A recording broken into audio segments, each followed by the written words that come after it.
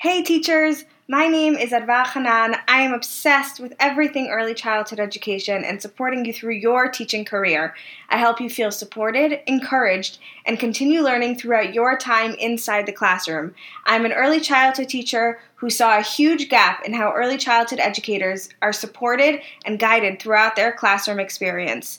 Classroom management, teacher burnout, and distance learning are all topics we cover here. So get ready to learn, to grow, and become the best teacher you've always dreamed of being. Let's make an impact together. Have you ever wanted a community of early childhood teachers who can bounce ideas, support through the tough times, and learn with you? I am super excited to share that in honor of this podcast launch, I am reopening the cart to Learning Blocks membership. For those who are new to me, this is one of my favorite offers. Learning Blocks membership is a place for early childhood teachers who are looking to grow, to become their best teacher selves, and feel supported, all while making a difference in the next generation. I am offering you, my amazing, wonderful listeners, the Founders Rate. So, if this sounds like something you're craving, you can find the link in the show notes below, or message me directly with any questions. Let's get this show on the road. Welcome back. I am so happy you are here with me again.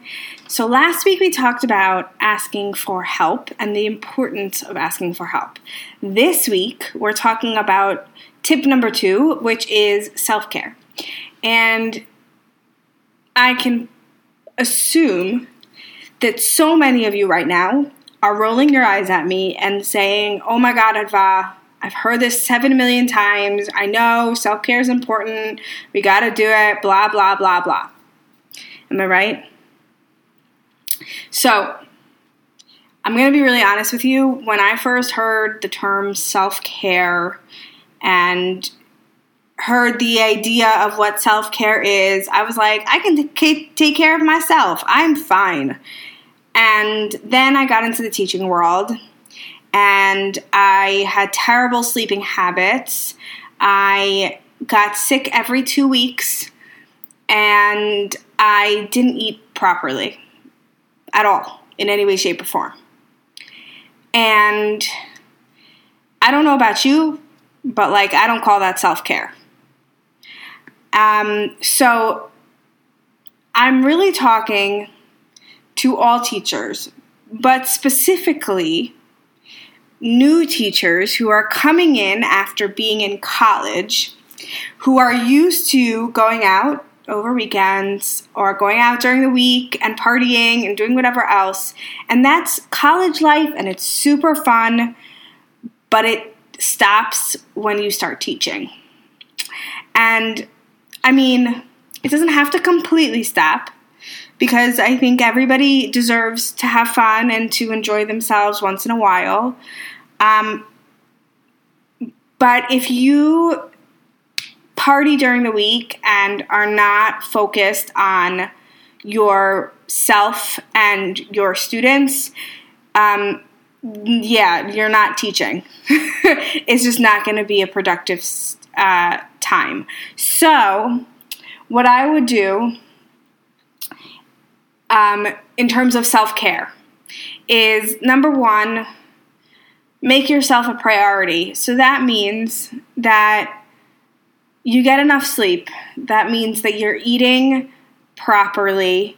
That means that you're moving your body every day, working out 30 minutes every single day. And if you know me and you're listening to this, you know that I am a ginormous fan of Rachel Hollis, and she always says, move your body, change your mind. And in all honesty, it works. When I used to be really upset about something that happened at work, I used to go and work out right after. And I gotta tell you, the difference between my mood before the workout and after my workout is insane. It's such a great stress relief. It's also just good for your body. So self-care is something that you're going to hear a lot in your teaching career, but it's also something that so many people throw into the mix but don't actually take seriously. And I've learned the hard way. And what I mean by that is not only was my first year exhausting because I didn't sleep and I didn't eat the proper foods and I got sick all the time. Aside from that, I am the kind of teacher who loves to work and see my kids transform into these amazing human beings. But I also am the kind of teacher who will put everybody else in front and save me for last. And my body has started reacting in ways that are not pleasant for me. So when I say that my body reacts, I mean if I'm not taking care of myself, if I'm going to sleep too late, if I'm not eating healthy, if I'm not working out, or if I'm just not taking care of me in general, my body either reacts with a migraine, and my migraines last between 3 and 4 days, or my body reacts by getting sick, which a lot of times happens, or it reacts by just being so tired and so drained that I just don't have the energy to do what I need to do during the day. So these are all ways that my body reacts to my inability to take care of myself. And so that's why I stress to any and all teachers to put themselves first for once. I know that's really hard, especially when you have a family at home and you have students that are counting on you and you have parents and administrators and what. I get it. It's really hard. But I'm actually recording this on Teacher Appreciation Week during a quarantine. And I think that it's so important for teachers to practice self-care.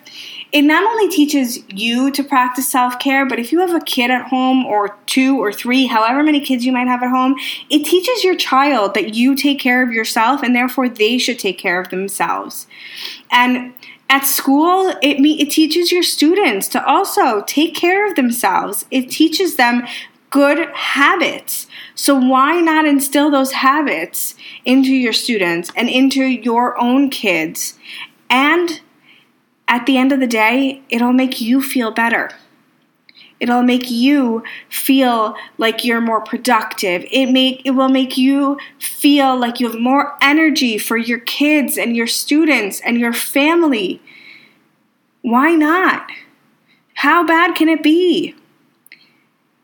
I know that there are a lot of excuses out there. I don't have time. There's too much on my plate. I'm so stressed out. I know. I've been there. I've given those excuses. It's not worth it. It's just not worth it. So next time, I want to be talking about my third tip, and that's a mentor. And I truly believe that if I had had a mentor in my first years of teaching, I would have been a better teacher then. I'm not saying that my failures and my mistakes didn't get me to where I am today, because they did. But even with a mentor, you can still make mistakes, and that's okay as long as you learn from them. So next time we're going to talk about mentors and why mentors are important, especially when you're first coming into your teaching career.